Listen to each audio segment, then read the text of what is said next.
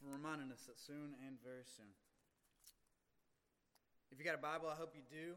Turn to Hebrews. It's at almost the very end of the Bible. We are preaching our way slowly through this book, taking it bit by bit. And we work slowly through books because we know that all of this is God's Word. And we know there's a great danger among us to just pick and choose from God's Word. And so we work through a book at a time. Right now we're in Hebrews chapter 3. We're going to start with verse 7. And we'll read down through the end of the chapter. Listen to God's Word.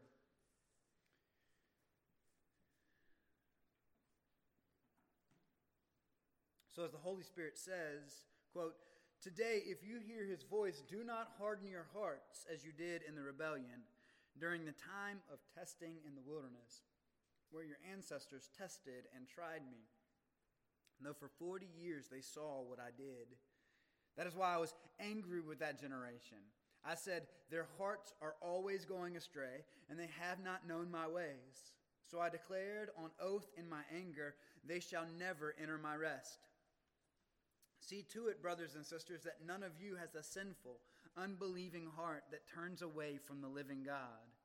But encourage one another daily, as long as it's called today, so that none of you may be hardened by sin's deceitfulness. We have come to share in Christ, if indeed we hold our original conviction firmly to the end. As has just been said, today, if you hear his voice, do not harden your hearts as you did in the rebellion. Who were they who heard and rebelled? Were they not all those Moses led out of Egypt?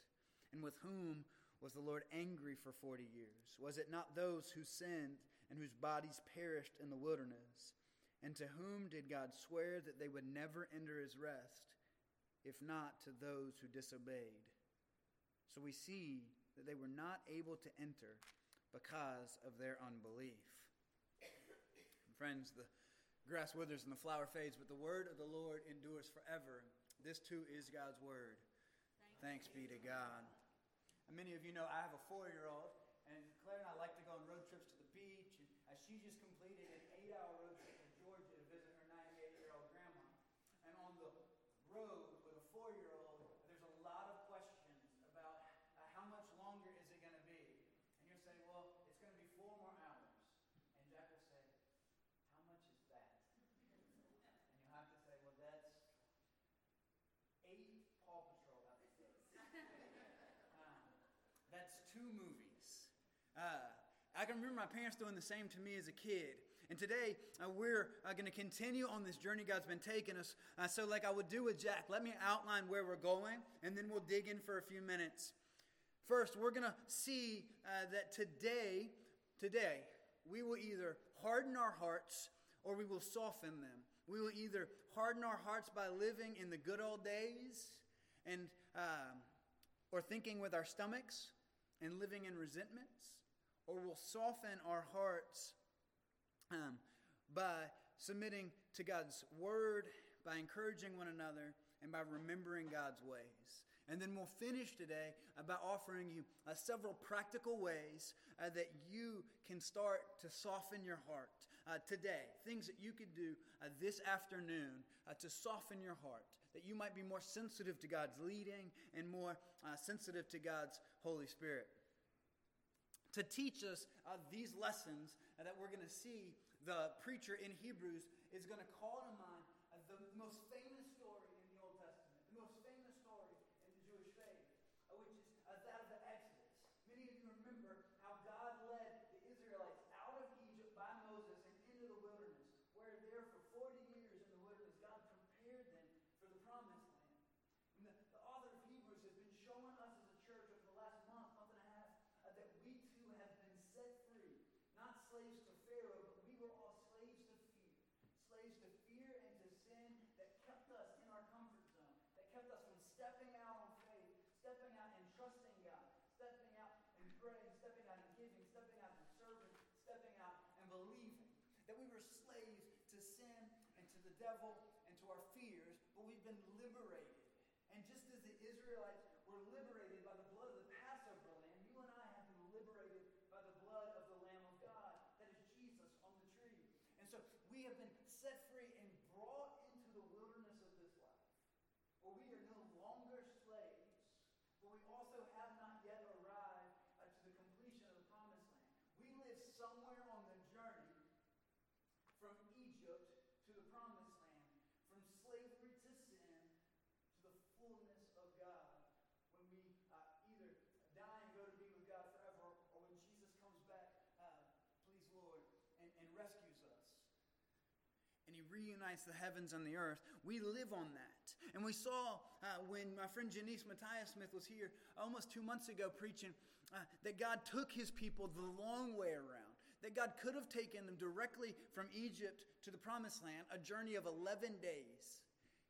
But he knew that if they were to go immediately the short distance, they would face war and they would be crushed because their faith could not stand it. And so instead, God led them through the wilderness for 40 years to prepare their faith for what God was calling them to. In the same way, God is leading us through this life, through trials and tests, through all kinds of what seem to be wilderness experiences to prepare us for what God has for us in the future. Paul will say it like this in Romans chapter 8. He'll say, I consider the trials we are enduring right now not worth comparing to the eternal weight of glory that they're preparing for us. That God is preparing something so good. But it all comes down today. You see, life on the journey of faith, life following Jesus, yanks us out of our comfort zone. But every day outside of your comfort zone is a day where you have to walk by faith. You have to make another decision, whether you will continue to walk forward or you will shrink back, whether you will move towards Jesus or whether you will move away from him back towards that place of comfort. You can only live one day at a time. Yesterday, you may have stepped out of your comfort zone. Yesterday, you might have put your trust in Jesus. Yesterday, you might have joined the adventure with Jesus. But what will you do today? Today, you will either move towards Jesus or you'll move away. Today, you will either live out of faith or you will live out of fear. Today, you will either nurse your resentments or you will fertilize your trust in God. Today, you will either give and receive grace or you will harden your heart. So what will you do today? Whether you trusted Jesus yesterday, will you trust him today? You see, today is the only real time that exists. One of my favorite writers, a guy named C.S. Lewis, Jack Lewis, he says it this way. He says, humans live in time, but God destines them to live in eternity. God therefore wants humans to attend chiefly to two things: to eternity itself, and to that point of time which they call the present. For the present is the point at which time touches eternity.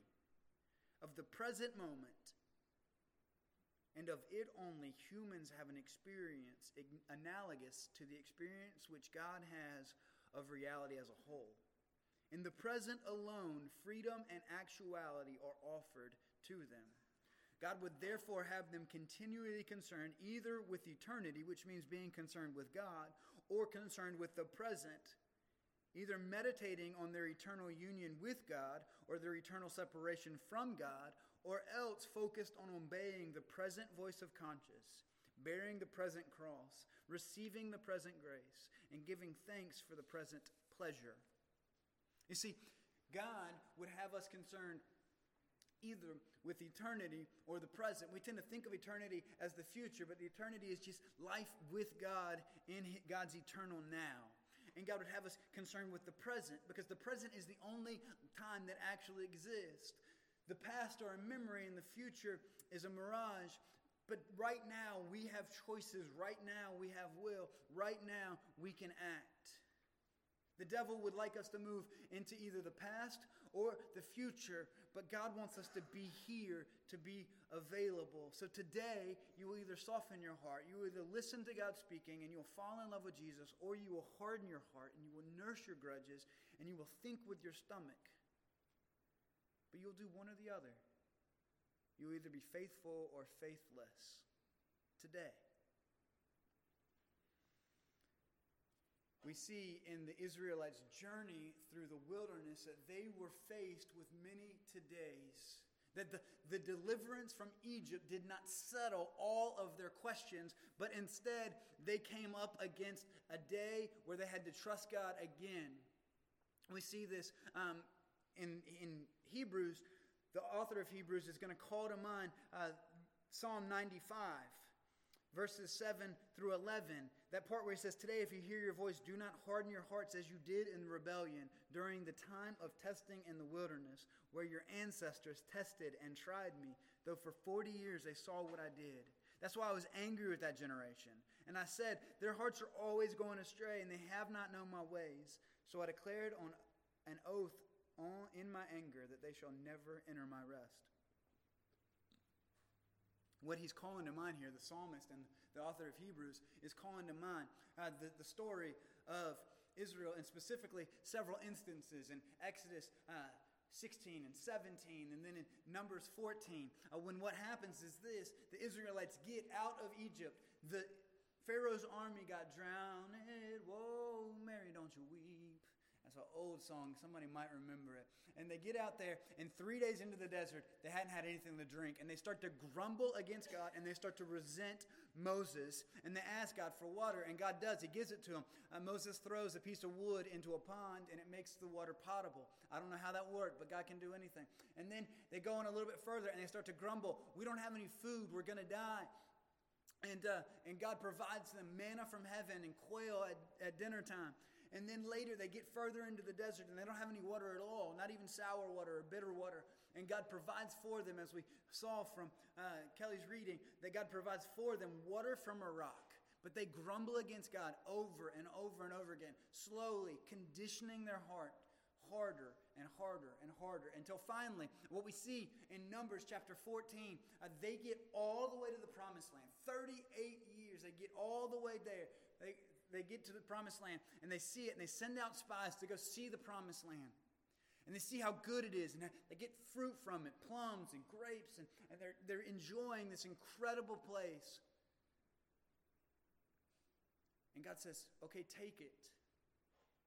But they won't go because they're afraid of the giants who live there. They're afraid of going to battle to take the promised land. And so they refuse to go into the promised land because they're still slaves to fear. And so how do we harden our hearts? How does a heart harden? From these stories, we can see that a heart hardens in three ways that I'm just going to point out today. There's plenty of other ones, but there's three. First, it's living in the good old days. The first way that hearts grow hard is living in the good old days. You know the good old days. It's that distorted thinking that we all practice when we look back at the past and remember only the good parts, only those parts that we liked and were satisfying. The Israelites do this over and over again in the desert. And when they get hungry, they say, oh, I wish we were in Egypt. Didn't we have pots and pots of meat? They start to remember Egypt looking like one of those Brazilian steakhouses where they come around and they keep slicing off meat. And unless you forget to turn your thing over, you just keep putting steak on your plate. You know? That's what they think of. That's what those, they just think, oh, we had so much food. We could eat till we were nauseated. But no, you had to bring us into the desert, didn't you, Moses? Moses, you had to bring out here. All we got out here is stinking manna and silly quail. I'm tired of chicken and grits or shrimp and grits or whatever it is. I'm tired of eating this stuff.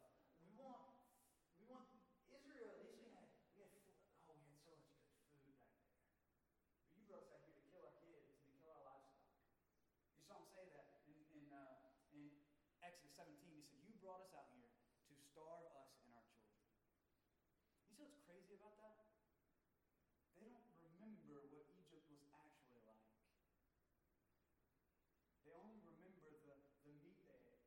They don't remember that Pharaoh had instituted a law of infanticide, killing every newborn Israelite baby. The only reason these children are alive is because God has led them out of Egypt. The kids they're worried about starving in the desert only exist because God saved them from Pharaoh's I can't say that word. Infanticidal? That's a crazy word to say. His maniac, baby-killing self. They don't remember that they had to work harder and longer every passing year for less and less. And that God made them, that Pharaoh made them make bricks without straw. All they can remember is our flesh pots. All they can remember is the food we ate. And you and I, aren't we tempted to do this, right? To live in the good old days, to live back when it was grand and that was good and bad, but we don't remember the horror of these things. We don't remember what it was actually like. And so we harden our hearts. The second way is thinking with your stomach. Thinking with your stomach. You see, the Israelites get angry with God and they harden their hearts as they start to think about what they want to do. I get to coach 4-year-old soccer right now, and it is an adventure. It's awesome, but it is an adventure. And I will invite a kid to play a game with us, and they won't do it. And I say, why won't you play this cool game with me? Like, why won't you play? And I say, because I don't want to. I don't want to. When did I don't want to become a legitimate reason to do or not do anything? If you live your life based on what you want to do or don't want to do, it's not going to make much of a life. It's a terrible way to live your life. I don't want to wake up in the morning when Jack wakes up. But I ought to. I don't want to pay my taxes. But I got to. I don't want to eat salad. But my heart needs it. Want has nothing to do with what I ought to do. Often my wants and my oughts are not connected. And so, but we build our lives on wants. In our culture, the desire is self-justifying. We now live in a society that says every desire of my heart is in itself self-justifying. It's justifiable just because I want it. But it builds us into a bunch of 4-year-olds who say, I don't want to. Or I want that, and so I'm going to do that regardless if it's good or bad for me. I've told you this story before. My son Jack threw the biggest hissy fit of his entire life because I would not give him razor blades one day when I was cutting the caulk out of a shower. He wanted them, but they would have killed him.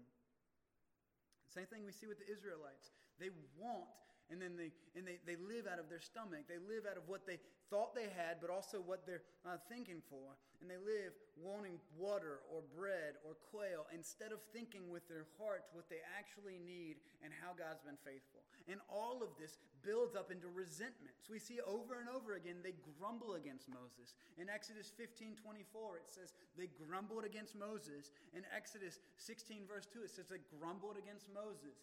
And then in 17 verse 2 that we just read, it said they grumbled against Moses to the point where they were going to stone him to death. In 3 chapters, they've gone from celebrating the man who led them out of slavery to hating this man enough to kill him and go back to slavery. Because they've nursed this resentment. They've built this resentment. And then in Numbers 13, they actually stage a coup against Moses. They actually nurse this grudge to the point where they try to put another person in power over him. Aaron and Miriam conspire against him to lead the people back. And we see this happens again in Numbers 14. We see these resentments grow and harden and harden.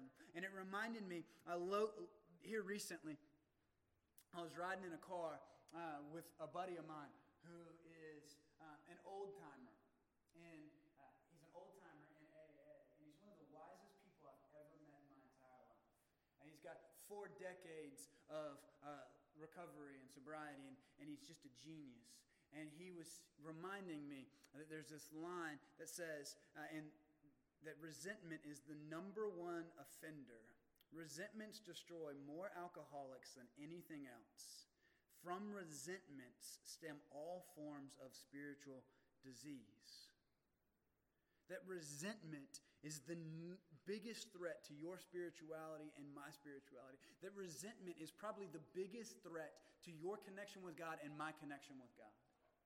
And when he started to point this out to me, it started to crush me because I realized that so many of us worry about all these other sins, but we fail to see that when we nurse grudges, when we nurse resentments, we actually start to sever ourselves from God. That they are the number one defender who destroy more Christians than anything else. That from resentments stem all forms of spiritual disease. And I started to pray through this idea, and I started to think about the scriptures. And the more and more I thought about it, I thought about in the Lord's Prayer where he says, forgive us our sins as we forgive those who sin against us. And Jesus says at the end of that, in Matthew, he says, for if you forgive those who sin against you, your Father in heaven will also forgive you. But if you fail to forgive those who sin against you, so also will your Father not forgive you.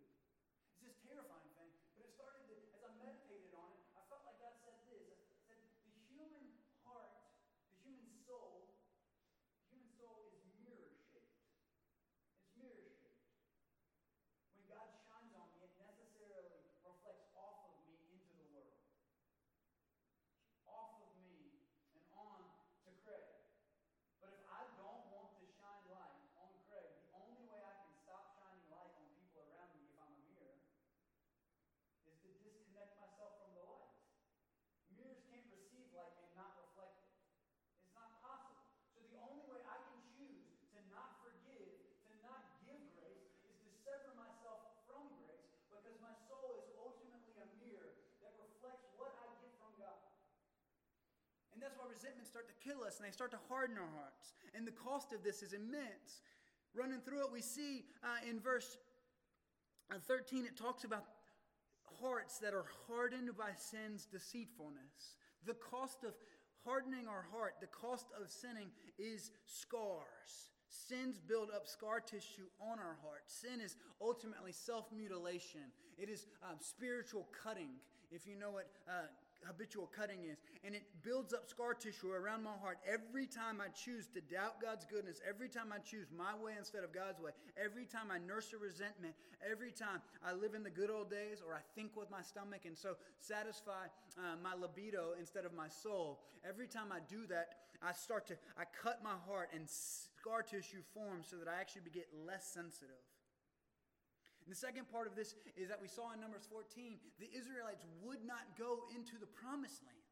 The Israelites were scared of the promised land, and they made a plan. Instead of going into the promised land, which would involve some war, they would rather march back to Egypt and live as slaves. They would rather settle for slavery instead of fighting for victory. And when we harden our hearts in sin and disbelief, we settle for less than God's best. Sin is always settling for less than God's best. Lust is an impoverished form of love. Greed is an impoverished form. These are less than God's best. When I get greedy, I actually have less. And so when we sin, we settle for something less than God's best. But our world is going to want to tell you again and again and again and again and again and again and again and again that God is the miser, that God is the one holding out on you. And if you live by God's laws and commandments, if you live by God's teachings, if you follow Jesus, you will have less life, less money, less joy. You will live a life, you might as well live as like a bald-headed, shaved monk in a cave somewhere. But the opposite is true. That when we choose to go against God's teaching, whether it's on money, whether it's on anger, whether it's on how we eat and how we take care of God's earth, we will actually have less instead of more. And this will create in us an eternal restlessness. This will create in us a sense that something's not right, and we will move from object to object, from person to person, trying to satisfy our souls. From one bad relationship to another bad relationship, from one unfulfilling job to another unfulfilling job, and we'll just keep moving. But we don't have to live this way. Hebrews wants us to learn from the Israelites' mistakes, and so we're told here in the wilderness ways that we can soften our hearts today, ways that we can step into it. And so I just want to point out 3 of these and then give you some practical suggestions. Look what it says in verse 7. It says, so as the Holy Spirit says, today if you hear his voice. You see, Jesus is speaking today. In the wilderness, Jesus is still speaking. Today if you hear his voice. if you'd only listen to his voice. The Bible believes that God continues to speak. The Bible is teaching us to listen for God's voice. And so how do we learn to hear God's voice? Well, first we learn it from Scripture. That's what the preacher in Hebrews is saying. He says the Holy Spirit says, and then he goes on to quote Psalm 95. We're told in Psalm 95 that King David wrote Psalm 95. But Hebrews doesn't say David says, or David said. He doesn't say the psalmist said. He says the Holy Spirit says. That the author of Hebrews believes that in Scripture we hear the voice of God. That everywhere in Scripture the Holy Spirit is speaking by human authors. Holy Spirit using women and men to speak to us. 2 Peter chapter 1 verse 21 says it this way. It said, no prophecy ever had its origin in a human decision. But prophets, though human, spoke from God as they were carried along by the Holy Spirit. In the Bible, we're dealing with something much more than human experiences. We're hearing the Holy Spirit speak. The Holy Spirit spoke through these people, and this should arrest us. Anytime we want to deal with the Scriptures flippantly, when we get arrogant and think ourselves wiser than the Bible, and so judge what we will listen to and what we won't listen to, this should sober us. Because Hebrews is saying the Holy Spirit wrote the Bible. And sure, that is intimidating, and we have to work hard to understand it and to interpret it faithfully and correctly and to use the tools that God has given us. But this should sober us to take the Bible seriously, because the Spirit spoke through David, and the Spirit spoke through Moses, and the Spirit spoke through Deborah, and the Spirit spoke through Jesus the Christ. And now the Holy Spirit speaks to us through the Scriptures. Look at the verse, look at the tense of the verb. It says, the Holy Spirit says. Not said, says. It's a present tense verb. It means that the Spirit is speaking. But Psalm 95 was written hundreds of years before the book of Hebrews was written, and yet the author of Hebrews says that the Holy Spirit says. Though these are ancient words, the author of Hebrews believes God is still saying them to the people in Hebrews, and he is still saying them to us. Right now, God is speaking to us through these words. Are you listening? You see, if the previous point that the Holy Spirit wrote the Bible should sober us, the fact that the Holy Spirit is still speaking the Bible to us, still reading the Bible to us, should encourage us. So many of us are scared to read the Bible because it seems too hard or too complicated. Like you have to be an English PhD or Indiana Jones to understand it. But be encouraged. If you go to the Bible asking to hear from God, God will speak to you. God, by his Holy Spirit, is still speaking through the Scriptures. And so I just give you, practically, find a Bible reading plan. There's one on the back of your bulletin. You can read every week what we're going to prepare for the next sermon series. There's questions to guide you. But if you don't have those questions, you can always ask 4 questions. I think of this as the cross method. You can ask, what does this Scripture teach me about God? The top of the cross points to heaven. What does this Scripture teach me about God? The foot of the cross points to the earth. It says, what does this teach me about human beings? And then the right and the left arm say, is there an example or is there a command? Is there an example to follow or a command to follow? And that's how I apply it in my life. You can always ask that. Second, we see that our hearts are softened in community with one another. You see verses 12 and 13 say, see to it, brothers and sisters, that none of you has a sinful, unbelieving heart that turns away from the living God. But encourage one another daily as long as it is called today, so that none of you may be hardened by sin's deceitfulness. We need one another to soften ourselves, to be soft, to stay sensitive to God's Holy Spirit. You cannot be a Lone Ranger Christian. I've asked hundreds of people this question lately, but there's this fascinating idea in America right now that you can be a Christian without being part of a church. If you believe that, I need you to show it to me in the Bible. Like, I just need you to show me one Christian in the Bible who is not part of a church. Because I can't find it. I've read the New Testament again and again and again, and I just cannot find it. Because we need one another, or our hearts will grow hard, because we have an infinite propensity to justify our own actions and our own beliefs. And the last thing that softens our heart is we remember God's ways. You see that God said up in Hebrews chapter 3, it said that their hearts were always going astray and they have not learned my ways.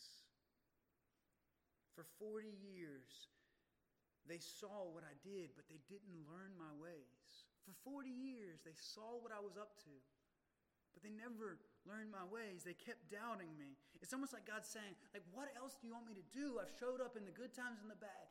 When you were in need, I satisfied your need. When you were in need, I satisfied your need. When you sinned against me, I forgave. When you trusted me, good things happened, and I've brought you all the way to this place. I delivered you from Egypt, and I sent plagues, but I preserved Israel. I sent manna, I sent quail, I sent water, I sent a mediator.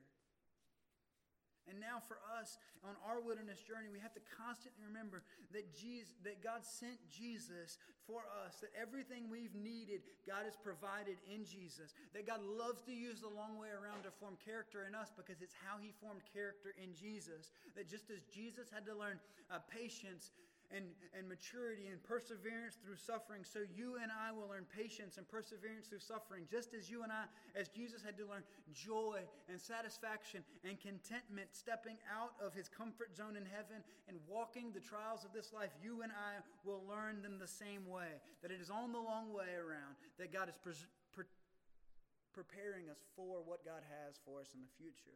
And next week we're going to talk a lot about that. And so what are our applications? 3 things real quick. First, worship. Worship softens a heart like nothing else. Singing, forcing myself to remember God's goodness, puts me in the right frame of mind to trust God more than I trust me. That it is in worship. The author of Hebrews quoted the second half of Psalm 95, but the first half of Psalm 95 is all about worshiping God. Second application. I told you that we're in danger of being slaves to our stomach. And so I'd encourage you to fast. When I fast, I remember that man does not live by bread alone, but by every word that comes from God's mouth, that I need God more than I need salad. And when I fast, I use my natural hunger pains. When I get hungry, I use that as an alarm clock to pray. Because I don't know about you, but I just forget to pray. Anybody forget to pray? Like I do. I get busy. But when I'm fasting, I get hungry. And every time I get hungry, I think, pray. And in the last couple weeks, since I had that conversation about resentments, God's done this incredible thing in my life. He's shown me that I can use resentments as an alarm clock to pray to. Every time somebody comes to mind that I am tempted to be angry at, mad at, distrustful of, fearful of, it's an alarm clock in my soul saying, pray. Pray for this person. You see that old timer there in the car said, hey, Andrew, you know what the cure for resentments is, don't you? What a question. Right? What a question. I almost laughed at him, the cure for resentments. Yeah, what? I said, what is it? I said, well, I know, but go ahead and tell me anyways. Just make sure we're on the same page. And he said, you pray for that person you resent every day for 2 weeks. Every good thing you want for yourself, you ask God to give it to them. And at the end of 2 weeks, you just let it go. The cure for resentments is praying for that person. In that moment, I laughed out loud. And I looked at him and I said, that is an ancient Christian practice, something that Christians invented, praying for your enemies. But what I love about you is you actually know how to do it, where so many believers don't know how to pray for their enemies. This week, when you find yourself getting angry at God or angry at someone else, pray for that person. Don't beat yourself up for being resentful. Use your resentments as an alarm clock for prayer. And finally, I can't encourage you enough to work on a gratitude list. Jack is 4, and every night before he goes to bed, he tells me one thing he's thankful for.